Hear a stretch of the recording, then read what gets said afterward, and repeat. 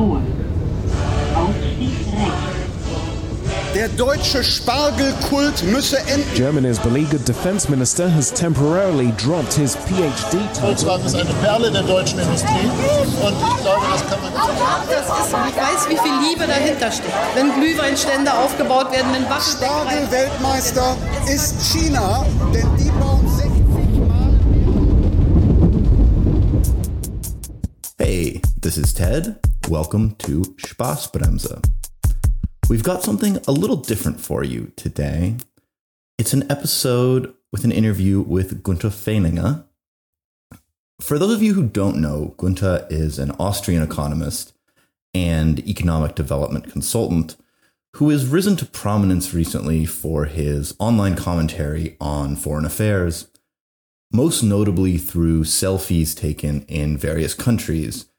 He posts these on Twitter alongside demands and suggestions that he makes towards the leaders of these countries and other prominent international figures. We'll link to some examples in the show notes, but imagine things like him in front of a train station smiling with a thumbs up to ask for more infrastructure funding, him in front of a genocide memorial frowning with a thumbs down to condemn it, or just in front of a famous building with any sort of commentary on that country's politics, things like that. Gunther has expressed a huge range of interesting opinions through these means and also on his YouTube channel. So I wanted to speak with him directly to outline his worldview in greater detail. Note that, of course, we don't agree as a podcast with Mr. Fehlinger on everything. His views on building train infrastructure or allowing more immigration, I think, are good. I'm less convinced that dismantling China would be a good idea, or that the Catalonian independence and Irish unification movements should be totally disregarded. So I don't want to give off the idea that, I'm totally signing off on everything that we discuss in this interview, but I also didn't want to structure it in a tired debate format, since I find that a bit tedious. Instead, I wanted to have on one of the most entertaining, creative, and outspoken thinkers about what a new international order could look like, and to give him a chance to share his thoughts in what was actually a very engaging and fun conversation. If you don't already know Gunther, I definitely recommend listening to our friends Corner Späti. They did a whole little profile of him, which Gunther had actually listened to himself, mentions on the pod, and really enjoyed. So we'll link to that.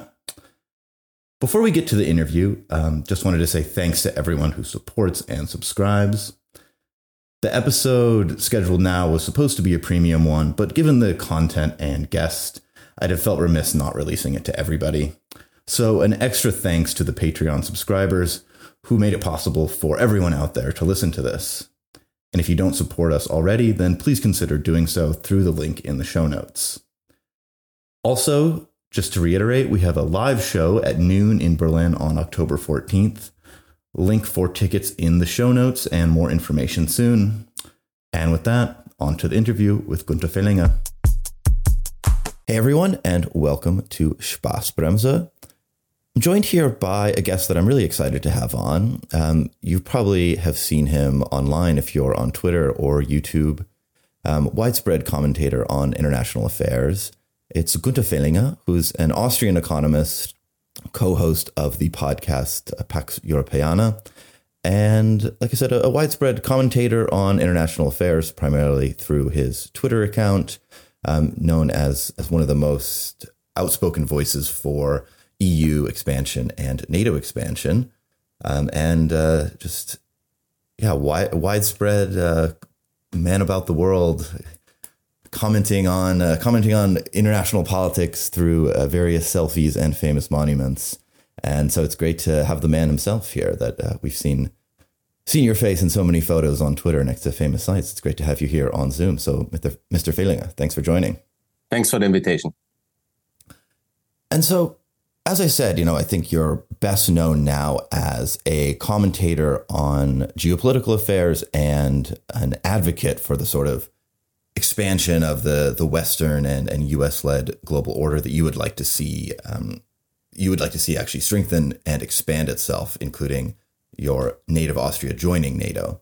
But your background is one in economics, and you also head the organization Europeans for Tax Reform, which has a more, I think it would be fair to say, a sort of a more Reagan or Thatcher kind of more economic-led vision of the world. And so I'm curious how you moved and transitioned from this focus on kind of economics first, kind of more, smaller state, shrink the government type of attitude, and how you transitioned from that to this predominant interest in geopolitics, and what's the link between your economics background and your current interest in shaping a new world order? Yes, thanks a lot for inviting me. The big turning point was the Crimea invasion of Russia in 2014, because before that, the world was more or less okay. We anyhow have enlarged NATO and the EU, and we were enlarging OECD, and we were enlarging all our systems. And the period I was active, because I was in the 90s, it was Austria was before at the Cold War border. And then I was suddenly having all these new countries around and all these opportunities. So I was traveling as a student back then, as a student representative, a student leader in Austria, in all the countries in Eastern Europe, and telling basically the same I do today. Join NATO, join the European Union, adopt the euro, and join the OECD, and let's be part of the free world. Yeah, that's the logic. Yeah. And I have made that all the time. But at these years, especially in the 2000s, when I worked in the European Parliament as advisor, it was mostly at the time, for economic reform, because we had to prepare the Big Bang enlargement of 2004 with the 10 countries and now 13 countries. And then I was also practically working in the Western Balkans, also preparing these countries to do the same. So everything was online, everything was on track, and everything was basically just about economic implementation. Making lower taxes and reforming the economies to get them ready to be part of the internal market of EU and NATO. There was little doubt that we will do that, and it was very clear. Everything changed with 2014, and I have also adopted to the change.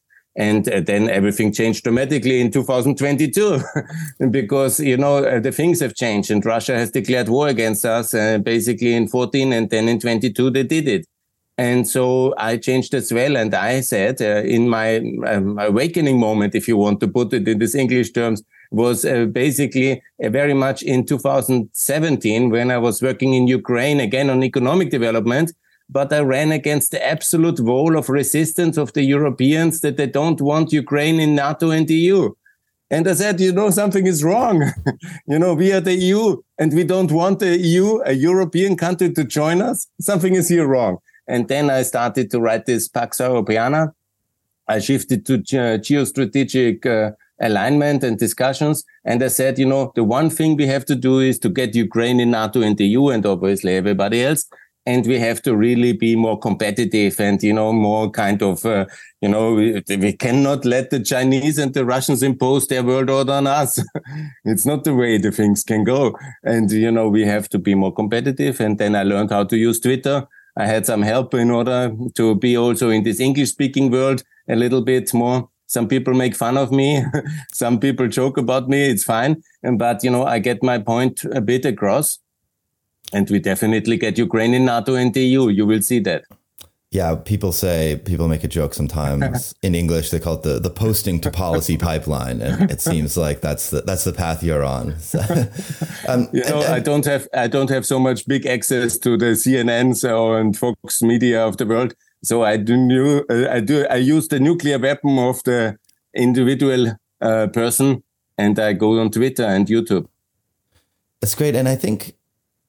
One of the reasons why your journey interested me, we've had some other people come on the podcast, from more of sometimes a left perspective, someone like Quinn Slobody, and he talked about how the market needs to be kind of protected by the state, right? And he uses the term encased. And I find your journey interesting because it seems like, you started out with this kind of advocating for free markets and economic reform. And basically later you realize that can't happen in the absence of a strong state and an actual military alliance system that will allow for the kind of economic structures that you support.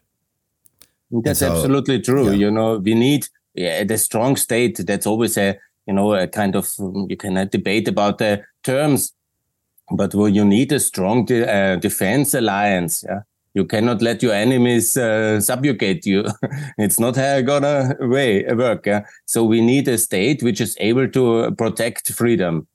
And that must be externally NATO, and internally it must be also a strong rule of law system, which is implementing freedom. I'm still for low taxes, don't get me wrong. I'm very much for the free market, but based on reasonable regulation and the implementation of European-style regulation, ultimately globally. It's very shocking for the British and for the Americans, but via the OECD and via our free trade agreements, I'm for the spread of global regulatory alignment according to European standards. And so, as I said, you frequently advocate, not just sort of commentary on current affairs, but actually where you would like to see the world going in the future. Often this takes the form of hashtags, which I enjoy quite a lot, where you do hashtag X, fill in the blank country. So there's been X Russia, X China, X Saudi Arabia. And one of the things, too, I appreciate, even though you're generally on the, the kind of U.S. Western side of it, is you don't pick favorites too much in terms of the countries that might need to get broken up. So you'll target some U.S. allies, too, as well, for countries that you might think should be reconfigured. So you should pick your allies wiser. Yeah. And, I'm sure you have a whole list of everything you'd like to see in the world change. But for now, could you pick maybe 3 big ones, say by 2030? What in the global order would you most like to see changed by, say, roughly the year 2030? We have 4 enemies in the world, the West, also the Americans, and we are basically the same. I put the flags here for this podcast. We are the same. We are the free world. Yeah. America and European Union and some of the smaller allies around. We are the free world. Yeah. Who are the enemies? Russia, China, Iran, Syria. These are the 4. That are the ones that count. The rest, they have some smaller friends like Eritrea, Cuba, Angola, but they really don't matter. Sorry, my flag was dropping. Yeah. So the situation is like this. These 4 countries are the most dangerous. And the most dangerous of all is, of course, Russia. And, I see already the whole support for Ukraine, which the Americans and the British are giving, is again determining that Russia should stay a united country. What's your business in having a united Russia? I don't understand that. Yeah. It's much better. And I'm advocating that since the breakup of the Soviet Union, which many people in America and in the UK didn't like. I liked it very much because I lived in the shadow of the Cold War. The Soviet Union was dominating until Czechoslovakia. So it was terrible for us. So it was much better without the Soviet Union. It was much better without Yugoslavia.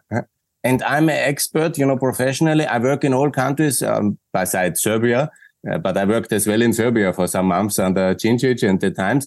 But I'm a real expert day-to-day work for the reality of Kosovo, Bosnia, Montenegro, Macedonia, and they're all much better than they are perceived in the English-speaking world. Because you guys have an idea, it's very terrible what happened in the Balkans. Yes, it was terrible wars, but the reality is that the outcome is much better. We have 7 independent countries which are thriving. Even Serbia is doing economically quite well, yeah? So this is the role model, I say provocatively, because obviously then, no, don't do the Balkans, yeah. But the future of Russia, which is 41 new states, it's much better for the people there and much better for everybody else.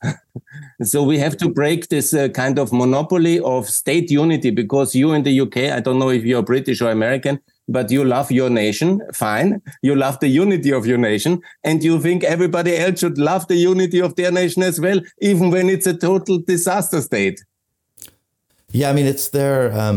I'm from the US, but yeah, not wanting to be a spokesperson for the country, of course. But I mean, it's here. Yeah, I see the flag. I see the flag there. That's Sorry, good. Ukraine has. Ukraine fell down a little bit. I will fix it in a moment. Sorry. Yeah. And so I find that interesting. So yeah, because you alluded to it, right? And the obvious criticism when people advocate for Russia to be broken up, sometimes using like decolonial language. The obvious critique there is, well, look what happens when big empires fall apart. It's a mess, and it's very violent. And so you aren't really discounting that possibility, right? You say that's, that very may well happen, but it's a price willing to pay. Is that your line of argument? Absolutely. And I'm arguing very much in favor of the breakup of Russia. Not that we go, not the military breakup like we go and we occupy it. No. But, when they come and, for example, the Chechens say independence, then you in the America should say yes. Yes. Remind your own history. Nobody wanted to recognize you in the 240 years ago. And you didn't want to recognize Chechnya in 94 when they got their freedom. They were fighting for it. And they were a free state in 94 to 99 until Putin reconquered them brutally and killed so many thousands of people there by a reconquest of Chechnya in 99 and getting power to it. And, that's a complete unfairness. And we should be ready to know that Burятия wants to be free, and Chechnya and Ingushetia and Siberia. And that's a perfectly legitimate position. And of course it will be complicated, but the world is a complicated process. And you had no qualms, to support the dismantling of the Austrian Empire, of the Ottoman Empire, of the Russian Empire, of the German Empire, of the British Empire. I would like to remind you of the French Empire, because America was actively involved in the dismantlement of all the colonial empires of Europe. Yeah? And now in the case of the Russian Empire, you say, no, it's very good. We have the guy in the Kremlin we can make business with, and it's really cool. And he can do whatever he wants with his population. He can carpet bomb their own Grozny, but it's fine for us because we have energy business. We continue to buy nuclear power from him. And basically, it's really cool if he controls the nukes, because we know how to handle him. And that's fine, but that's completely realpolitik. And I'm not a politician, I'm not, in charge. I understand Jack Sullivan has to manage the world from the White House, and he is in charge. I understand that. But I attack him on a moral basis that it's wrong. And it's legitimate to do that. No, I definitely can understand the argument for independence if a certain group of people seeks that. I guess the issue to me then is sort of a matter of like where you draw the line, right? And so I think I've seen you post, you're in opposition to, say, independence in like Catalan. And so I'm just curious, like, what's your sort of metric for which national independence movements you think are valid and should be accepted and pursued, and which ones are you sort of see as backwards looking or reactionary or undesirable? No, and there's a huge cost in becoming independent, a huge cost and a huge risk. So a man in life, in blood, in treasure, it's very, very difficult to become independent. All the new countries from the American Revolution onwards, it was always with war, with huge, you call it transactional costs in becoming independent. So this is only justified in case of real suppression and serious opportunity to be independent. So it is very, very complicated to encourage people towards independence when there is no realistic chance to do that. So, and also no reason to do it. For example, Catalan independence, I call a so-called luxury independence movement, because Catalan people are living in NATO ally Spain, so they have external security. They're living in EU member Spain, and they have all the rights which I have, and we have all the rights in the European Union. Nobody in Catalonia is suppressed. So then it's a question of federal arrangement inside Spain.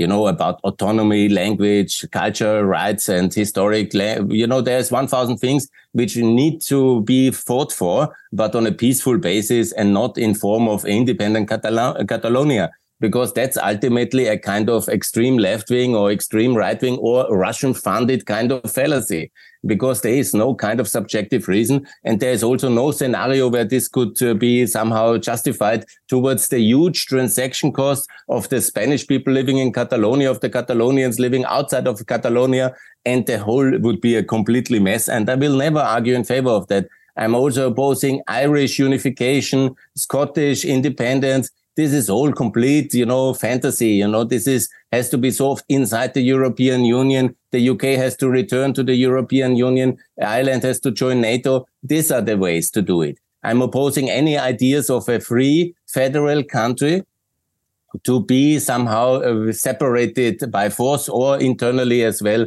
by violence, because this is not the way to do things. It's not democratic, and it's basically a luxury form of secessionism, which often is used by our enemies, which I oppose completely.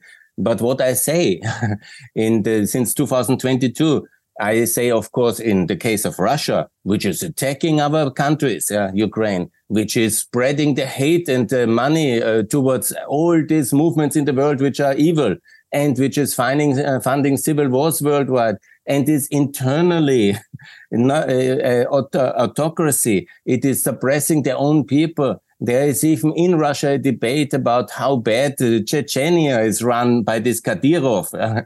He sends his young child to beat up prisoners and videos about it. Yeah, I mean, this is far from, there's no justification. There's no legitimacy. And that's always the big issue. Why should the Russians rule Chechnya if they impose a regime which is beyond any kind of human standards? So that's the point. Yeah, we always have to evaluate. And my little tour de force in the whole world to discuss how nice it is to be dismantled. I'm actually not in favor of active dismantlement of countries like Brazil or Indonesia or India. But I'm just, very angry that they align with Russia in BRICS when Russia is committing a genocidal war about dismantling Ukraine, doing that. And then leaders of so-called democracies like Brazil and India, they go and meet with Putin and say, yeah, we have to understand him. Yeah? Okay, then if we have to understand Putin, then let's understand me, and I will argue for the dismantlement of India. And I found out in India, there's a lot of people, millions of people, which are very unhappy with the present day arrangement in India, like the Sikhs. I'm now very popular I didn't know a lot about the Sikhs, but the Sikhs follow me on Twitter, in droves. And in Brazil, there are a lot of people which are unhappy with the socialist government of Mr. Lula, and they follow me as well. Fine.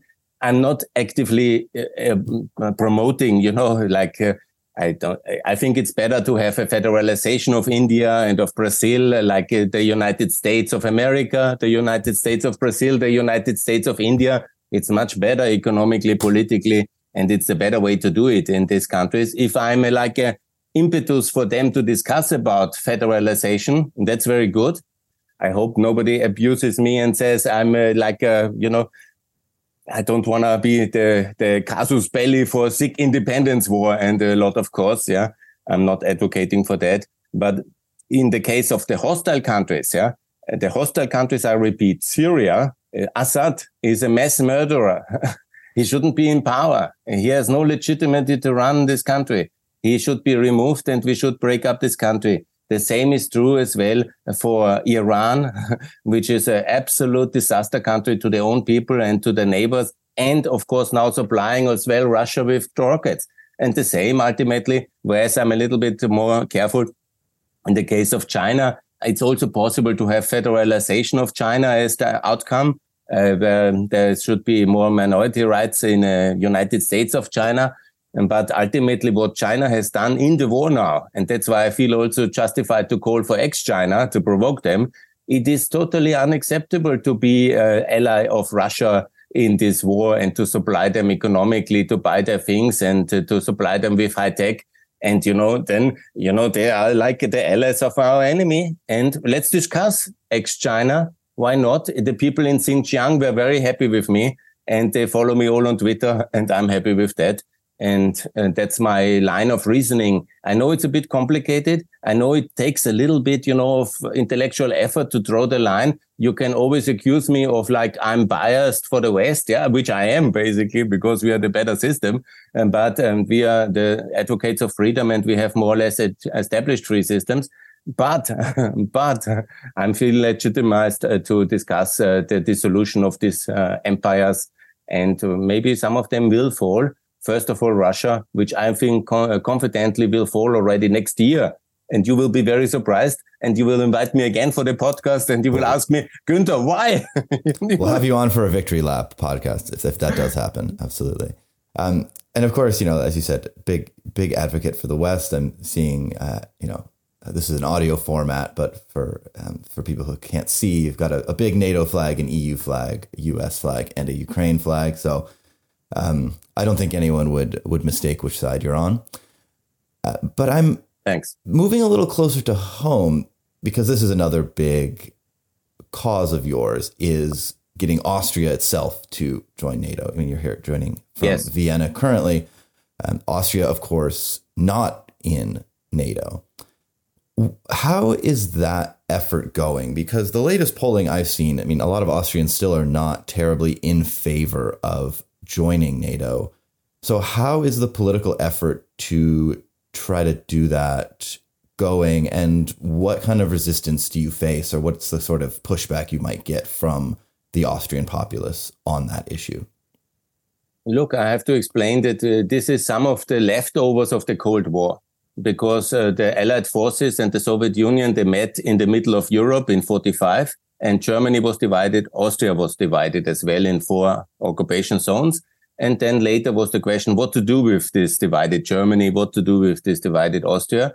There were 2 options: Western integration and Eastern integration, which happened in Germany, going to NATO or to Warsaw Pact, or the Austrian variation, where the 4 Allied occupiers, whatever you want to call them, they decide for neutralization of that small country. And because Austria really doesn't matter for world history, and they decided, let's test the case, let's do neutralization, because for the Soviet Union, it was not a huge concession, because they just moved the troops towards Czechoslovakia, and you can be a tank commander in Bratislava, and you are in the afternoon in Vienna back again. So we were always living under the Czechoslovak Soviet occupation forces shadow. They could easily dominate us. And politically, the Soviet Union has never left, because the embassy was always reminding our politicians, by the way, the tanks are there. By the way, we can come back. And by the way, we just went voluntarily, and you better do what we say. And that was also the attitude of the Americans, a little bit of nicer, charming attitude. But they reminded everybody in Austria, please don't go extreme and do everything the Soviets say, because we are the ones who have to come back from Bavaria or from Aviano to protect you in case it's needed. And we promise you to do that informally. Your American compatriots have said that to the Austrians. Informally, we come back if it's needed. And they left some weapon stashes, and they left some secret organization, which is more famous in Italy, the Gladiator, and so on and so on. So then already we had a debate in 1955. Is that a good idea? Because the leading politicians, they knew when you do that neutral thing, then with time it will be like a myth here. And the question about Austrian identity has always been an issue, how different we are from Germany. And so our politicians after 1955 decided this neutral thing is the perfect thing to tell the world that we are the nicer Germans, we are the Austrians, we are neutral. And so the whole identity of Austria, similar to, you might be more acquainted with the Irish case. The Irish also think that they are morally superior to Americans and to British because they are neutral, because they are not part of this American warmongering NATO thing. And this kind of mentality has also somehow developed in Austria. And now 80% of the Austrians think the reason why we are good people and rich, because we are one of the richest countries in the world, is because we are neutral.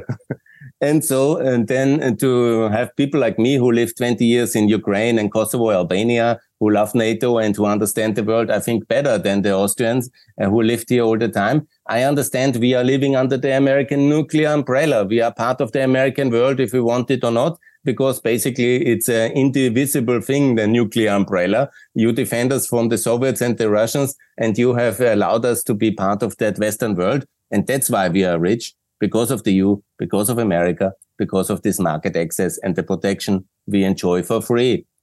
Now I say, in the framework of Sweden, Finland joining, we could also join and we could slip in. But then comes another thing. And this is the huge economic interdependence with Russia and Austria, because in the year 1968, because the Soviet Union was very poor country in the Second World War, basically the Americans have funded all the Second World War for the Soviets and given all the technology, equipment and material. But then the Soviets had a lot of time to develop the Siberia. And in Siberia, there is all the treasures of the world. Then it took them about 20 years to build the pipelines towards Europe. And the most important pipeline is going to Vienna. Again, because it was so close to Slovakia. So they had basically a big hub of distribution of gas built north of Vienna. And this is a most important strategic asset of the Russians still today, because here they can bring directly from Siberia all the gas towards the north of Austria. And then you distribute it to Italy and to Germany, where the all rich consumers and industries are. And this gas transforms into foreign exchanges. Yeah? So the whole reason why the Soviet Union was so successful to defeat you in Vietnam and in Angola and, to fight the war in Afghanistan was because they had all these German dollars. So it was converted in dollars ultimately, all the money of the German and Austrian and Italian consumers via Austria. And this transformation of Siberian gas in American dollars in Vienna led to a lot of economic interest developing, because they have also developed not just gas intermediaries, but also financial intermediaries. And much of the money was then parked in Vienna. And they had built the infrastructure to buy things, whatever they wanted, via Vienna. So Vienna became very important in the Soviet times. And it somehow kept this position in the resurgent kind of Putin world. And now Vienna has 26 billion official FDI of Russia, and has, of course, this big role now in the circumvention of sanctions. And Vienna still has a lot of people who are used to work for Russian financial interests. And this is very hard to overcome. And this mixture of financial dependency with Russia, we are together with Hungary and Slovakia, which are similar countries. And these three countries still are the ones which are almost to 80% dependent on Russian gas today, even 1.5 years of war. And we have this big mixture of neutral identity and Russian financial interest. And that's why it's very difficult to convince the Austrians to join NATO. But I will succeed with your help. And so just like a quick follow-up on that. I mean, you outline how Austria has done fairly well economically from its positioning sort of, in between East and West, and still maintaining some of that neutral status. Would you say that, by fully joining NATO, kind of, kicking all the economic ties with Russia, like Austria would face a pretty big economic hit from that, and that's a cost that you would be willing to pay? I'm curious here, with your background as an economist, is this a case where like politics trumps economics, and you would say, I will lose this much economic output and prosperity for the kind of geopolitical alignment that I'm in favor of? Look, the public good is always ahead of the economic self-interest. Yeah. Ultimately, politics always trumps economics. Yeah. Because otherwise you are a Marxist when you think in economic determinism and all these things. I'm a capitalist theoretical person. I believe in that ideology of freedom of people, which have to be freedom of enterprise, but they must be protected. Yeah. They must be secure. And there must be the primacy of politics, obviously. So here is a case where classically, of course, it's an economic problem for us, but we are just a small country with 9 million people. So what you need to do is basically to align with the rest of the European Union and with America, because you have enough natural gas in America for us. Because you are supplying now Germany. Germany is a very big country, 10 times bigger than Austria. So you have done that for Germany. You can do that for us. And we have a supply contract, which is a 7 billion euro supply contract with Russia via our state-owned industry. It's 30% state-owned, and some of it is stock exchange listed. It's called OMV. And this contract, Mr. Kurz, the famous Austrian shooting star, has concluded in 2018 with the OMV and the Gazprom. And it's another 20 years. So we need to break that contract. It's very expensive. The Russians will be really very angry for that one, but it will be anyhow broken, because in the end of 2024, the transit contract of gas between Ukraine and Russia will run out. And the Ukrainians have said, under no possible circumstances, they will renew that contract. And so by the end of 2024, Austria will have no gas, because it's physically impossible to bring gas from Russia with not going via Ukraine. Yeah. You can bring some from the Balkans, indirectly via Turkey, but even there, Bulgaria is in between. So I hope they will also be very careful. And they are now with a pro-American coalition as well. So I say we need, of course, to supply our people, but our storages are full at the moment. We have paid very expensively last year a lot of gas. And then as well, America, please help us. Yeah. Help us and back us up. Yeah. You do it for Germany and for Italy. And now Austria is just an additional, and for Hungary and for Slovakia. These are the more dependent countries. We are the poorer countries in the shadow of Germany, but they are the lines from the North Sea ports to Germany via Austria and to Hungary. We can reverse flow all these things. And then we must be sure that during 2024, all the technical preparations are done. And of course, it will be more expensive. But, we're talking not hundreds of billions, because we're talking 7 billions we are paying to Russia every year now in this year. And if we pay then maybe 50% more, so we are talking about 3.5 billion, and we are a country of 440 billion GDP, or 500 soon. And so we can afford another billion. In Corona, we spent 26 billion euros. So if it is energy crisis to come and the transition costs us another 3 billion euro or 5 billion euro, we are a really very rich country, and, we can make some debts.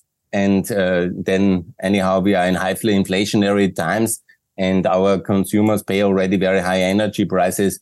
And so we have also promised to get rid of gas anyhow by 2040. So let's get rid of Russian gas now.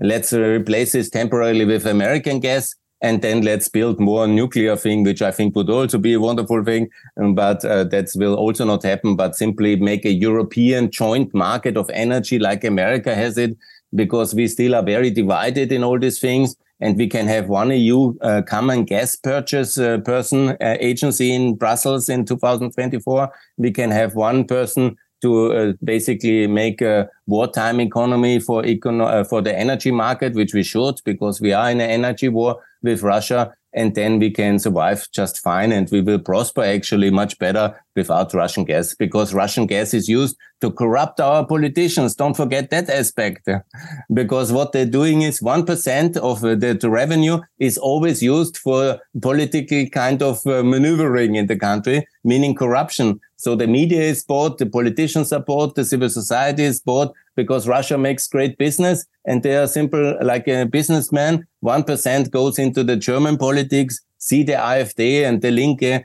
they are one by one on that one. And in Austria, the rise of the populists, you can be sure it's also in connection with this energy kickbacking. So no Russian gas, no money for this kind of bullocks politics of the extremism. And that's much better for us. So we will emerge much stronger out of this whole crisis. And you will see Europe will be just fine, thanks to American help. Music to the ears of the LNG providers from America. So they make good business, fine, because they were smart enough 20 years ago to invest in that sector. And we have not been. And so sort of going back to your kind of ideal world here with, obviously wanting Austria in NATO, yes, and then also wanting Russia broken up. We can kind of link to the map that you've supported of Russia breaking up into various smaller countries. How far east would you want NATO to go if Russia was then comprised of a series of independent states? Because you advocate Ukraine joining NATO. And so let's say then, the Russian Federation is now broken up. Look, would you want any of those countries to become part of NATO eventually if they sort of, Eventually is the big word here, because, first of all, we have to talk about the real world. That means Ukraine in NATO. It means also potentially it's, of course, Georgia in NATO, Moldova in NATO, which is still a neutral country. Also, we have to talk about the Southern Caucasus, very important. Here is, of course, Azerbaijan, which more or less is already indirectly somehow maneuvering in the Turkish shadow and in the Israeli shadow. And then also the question I've also called for Armenia to join NATO, which would be the best to have all the three countries of the Southern Caucasus in NATO. And then, of course, my emotional campaign for Kosovo to be in NATO, for Bosnia in NATO, because these are the two countries we have supported for independence 25 years ago and defended.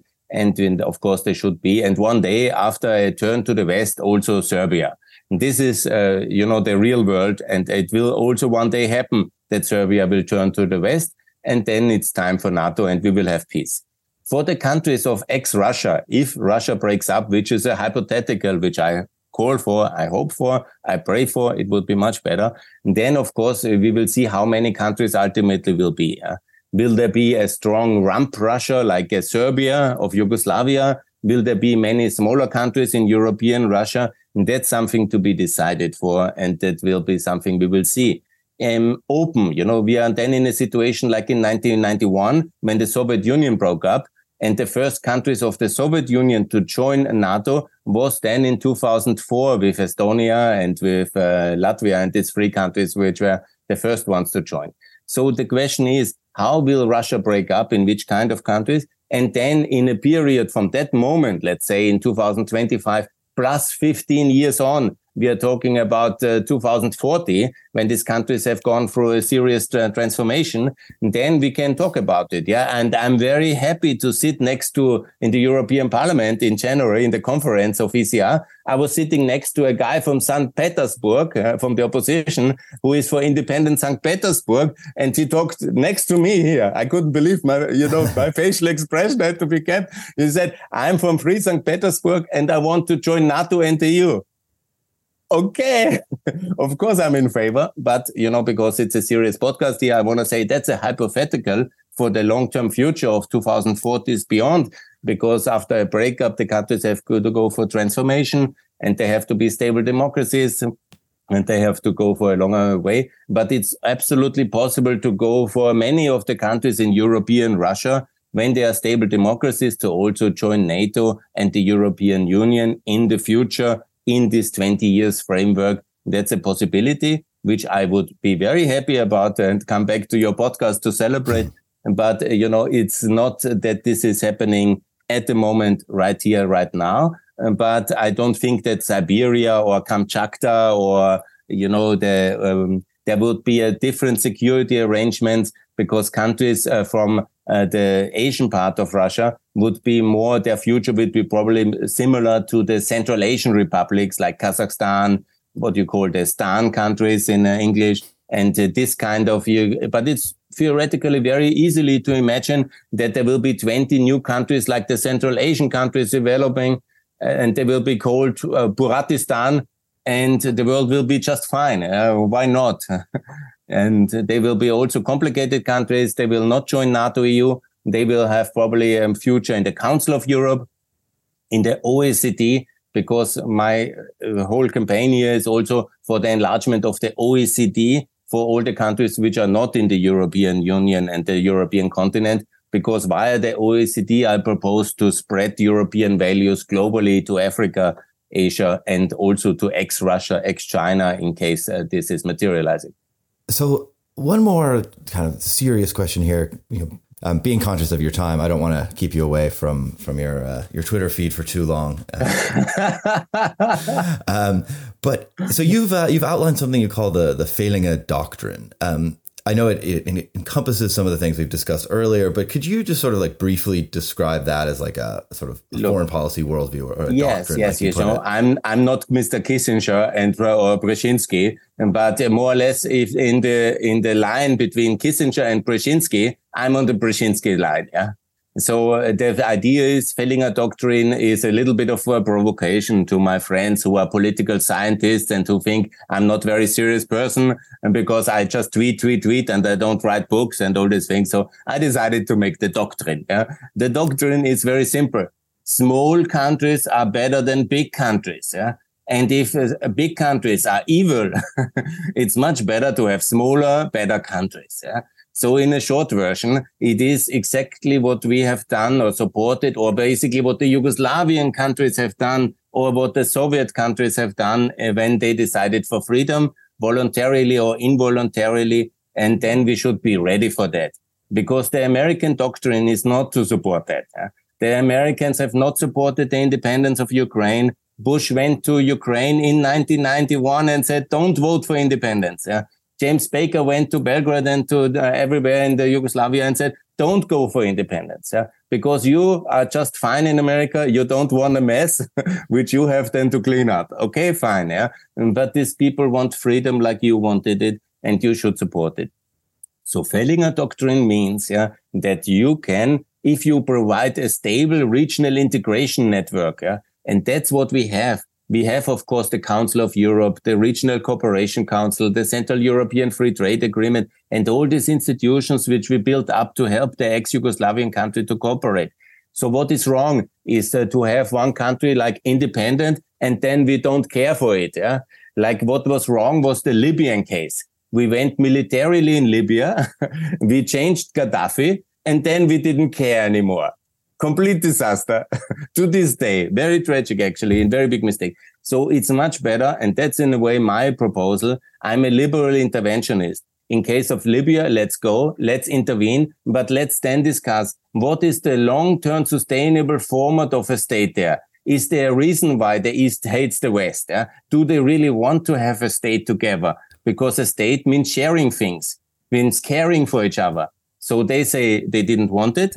So I say, let's make free countries out of Libya. Let's help them. Let's integrate them in the African Union, the new states. Let's integrate them in the OECD. Let's make UN missions. Let's invest in the new countries and let's nation build them systematically towards modern federal market democracies. And that's much better for these people. But as we see now, the chaos in Libya 10 years on is not good for nobody in the world. Yeah? And then all the bad actors enter. So we have to care for the world. We have to intervene if it's necessary, but then also to make a systematic plan. And Fehlinger Doctrine is smaller countries are very good if they have a regional integration framework to integrate further. So when we say, for example, Palestine independent, we have to also say what to do with Palestine. Should it be an armed country ready to attack any moment Israel? Nobody will allow that. So should it be a neutral country integrated in regional network? Should there be a customs union, a currency peg, a integration network? Should be a UN mission, etc., etc.? And then we can say, we really contribute to a better world. And that's, in my view, what I will now propagate on my Twitter feed, the Fehlinger Doctrine. Smaller countries are good. And it's not so shocking because I remind you, when the UN was founded in 45, the Americans in San Francisco, you invited 50 countries only. Of course, you didn't invite the Germany and Austria, for example, but it was 50 countries at the beginning. And now we are almost 200 countries.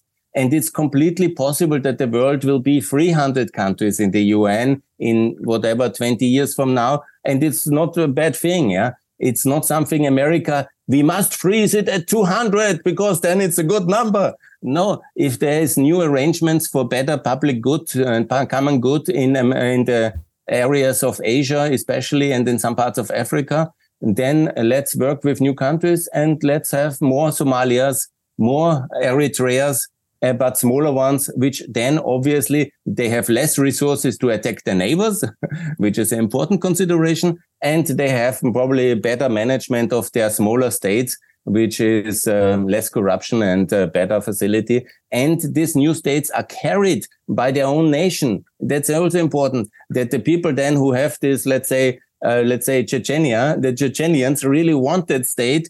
And then we can take them into responsibility. If we help you, if you want your state, then let's make it according to good governance standards and let's join the international community and behave decently inside. Yeah? Because the contrary is what we do now. We give Afghanistan to Taliban and they make a complete disaster. And we say, we don't send you money. But the people in Afghanistan are living like in the Middle Ages again. Because we first intervene, but say you must be united. There are 7 different ethnic groups and religious groups. They all hate each other. They never wanted to be one country. And what we do then, we say, okay, we lost.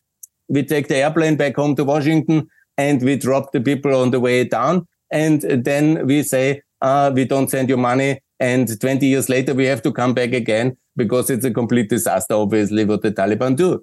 And that's not responsible global governance. What I say, Fehlinger Doctrine, is responsible, but it requires intervention in case needed. And it requires heavy investment into new states. And it requires some kind of intellectual historic debate if countries like Afghanistan should exist.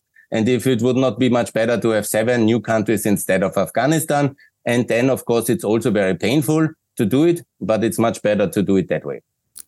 Are there any Western countries that you would like to see sort of fragmented or broken up, or new countries emerge from? I mean, next door, like an independent Bavaria, say, or the part of the U.S. I'm from, there's in the northwest corner, they advocate sometimes a Cascadia, they call it, with like the western part of Washington and Oregon would secede. But I'm breaking up Canada. Are there any like Western countries that you would see the Fehlinger Doctrine apply to? No.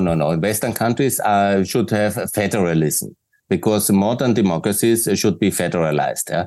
That means for example, also America should do a discussion if you should not do more economic development on the state level and also welfare development on the state level. Yeah? And also, for example, but America is quite decentralized. To be honest, your cities and your states have a lot of power in terms of many things. Yeah. But, for example, the best example is the United Kingdom. It's one of the most centralized countries still to this day.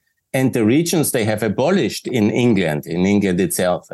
And, they really do a lot of things centrally. Yeah? And then the cities like Manchester, Birmingham are not working very well because they have no money and they have no kind of responsibility. And this is wrong. So what we need is a debate about federalization of the Western powers, power to the regions, like we do it in Austria, like we do it in Germany. Bavaria is very successful. Yeah. There's no need for independent Bavaria because Bavaria is very successful. They have gotten, I think, 2 million people more in the last 20 years. Yeah, because it's jobs, it's economic growth, it's high technology. So they should have more power in Bavaria. But also Bavaria should be maybe a bit more power to the municipalities. So the idea is basically of my philosophy is, the individual, the family, and then the region, the municipality. We should always have a debate in a democracy how much power you can give to the individual. In America, you give too much. You even arm the individual. And that's a kind of wrong direction. Because you shouldn't have a society where the individual has to provide his own security. That's crazy, yeah. But security must be provided by the municipality and by the state authority, via the police and the military and other institutions. So you go too far, but we go maybe not. This is a constant balance and negotiation between the individual and the various levels of governance. Yeah? But the breakup is only justified in case of genocide. So here's the difference. Nobody did genocide in Catalonia, but everybody, Milosevic committed genocide in Kosovo. He killed so many people in Kosovo by military means, chasing them out and killing them. And here's the difference. Once such a kind of absolute lack of care and criminal activity towards their own population would occur. For example, if Washington would, attack California, and then, of course, Californian independence would be theoretically very much so that I would argue for it. But it will never happen because you are a federal democracy and you have the rule of law. So I don't see any realistic scenario for any breakaway or in the West, in the freed countries. But I see very much this for Indonesia, India, Russia, China, and these countries which are basically not able to solve their internal conflicts about resources and power internally in a decent federal democratic way. Well, maybe you should, you said you might not have time to write a dense political science book like some of your colleagues, but I could see like a coffee table book with pictures, with pictures of your tweets in various places. I think you should try to get that on the market with the Fehlinger Doctrine. Yeah. In the one podcast of your competitors, it's called Corner Spatty. They featured my feed and they made a lot of fun about me. And I recently discovered that it was very funny. So yeah, they're my friends. Yeah, they're good really, guys. Best regards. Yeah, I'll pass that along to them. That's great. I couldn't sleep yesterday night. I was in Skopje, and I was when I discovered it, somebody sent it to me. Yeah. And I had to laugh for 2 hours. Yeah, it was really very entertaining. Yeah, they did a live show about that with some good notes. Your Thanks for making me famous. Your NATO is sunscreen swimsuit tweet is a work of art. I think that needs to be printed and sold. I think You could fundraise for the Austrian NATO movement with that. I'm appreciating, because at least, it's very hard for me to get the attention of the media in Austria, and my fringe topics are not so easy. So your interest in this podcast and also your friends is very much helping my case. Thanks a lot for this indirect support. Yeah, thanks for coming on. If you have time for just a couple more quick, lighter questions. Yes. One is, where do you get all of the flag pins? Because for people who don't follow Gunther on Twitter, your selfies often come with whatever sort of partnership or relationship you're advocating for. You'll have the exact perfect combination of, a NATO flag and the national flag, or the two national flags to support cooperation. You must have dozens of different ones for almost all combinations imaginable. Where do you get all those? I have about 15 of them for Austria, join NATO, for Ukraine. I'm proudest about the one, Ukraine, Kosovo, because these are two countries which have not recognized each other. And I printed already the cross-flagged pin for my jacket, and I ran around. That was cool. So you got that custom made? That was not Yes. It is a German company online. I Googled it some years ago, and I work with them. And it's called Promex, if I make advertisement. Promex, and they are doing this metal pin, emile pins, and it's not promex.de, and you can order everything. It's €1.20 each pin, something like this, and I always order 100, and it's enough for the photos, and it's a cool thing to have, because you get some visibility when you go to events. Everybody understands what you want, and I exaggerate with 7 of them at the same time at my jacket, so. Yeah, I think the Corner Spade guys joked that you looked like Marshal Zhukov of the Soviet Union with all the medals. Yeah, they were not the first one to say that, but it is actually looking like that. Yeah. I prefer you. So last question before we let you go, and maybe the most controversial and heated of all of them, is of the various Balkan countries that you travel to, that being kind of like the start of your career in a lot of ways, is there a favorite cuisine you have?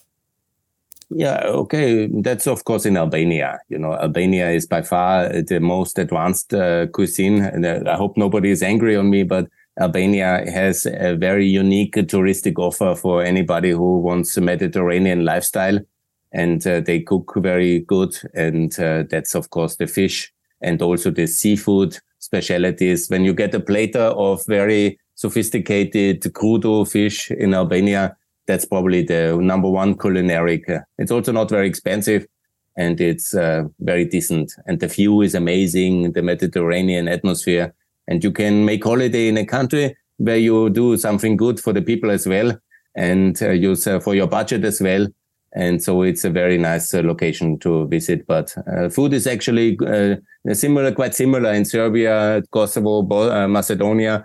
There's more this meat culture and the Shopska salad, and it's also very good. They know very good to make their barbecue everywhere in these countries, but the seafood in Albania is by far the most unique, and also the attraction. And I hope that one day Albania will be similar like Croatia, a destination for American tourists, where you simply pop over to Dubrovnik, and one day you will pop over to Tirana, Durrës, and Flora. Hopefully we get a little better regulation of the tourist prices, because I know you've complained about the cost of the wall tour in Dubrovnik. So yes, this was one of the things. I also do some consumer protection, because I think it's also good.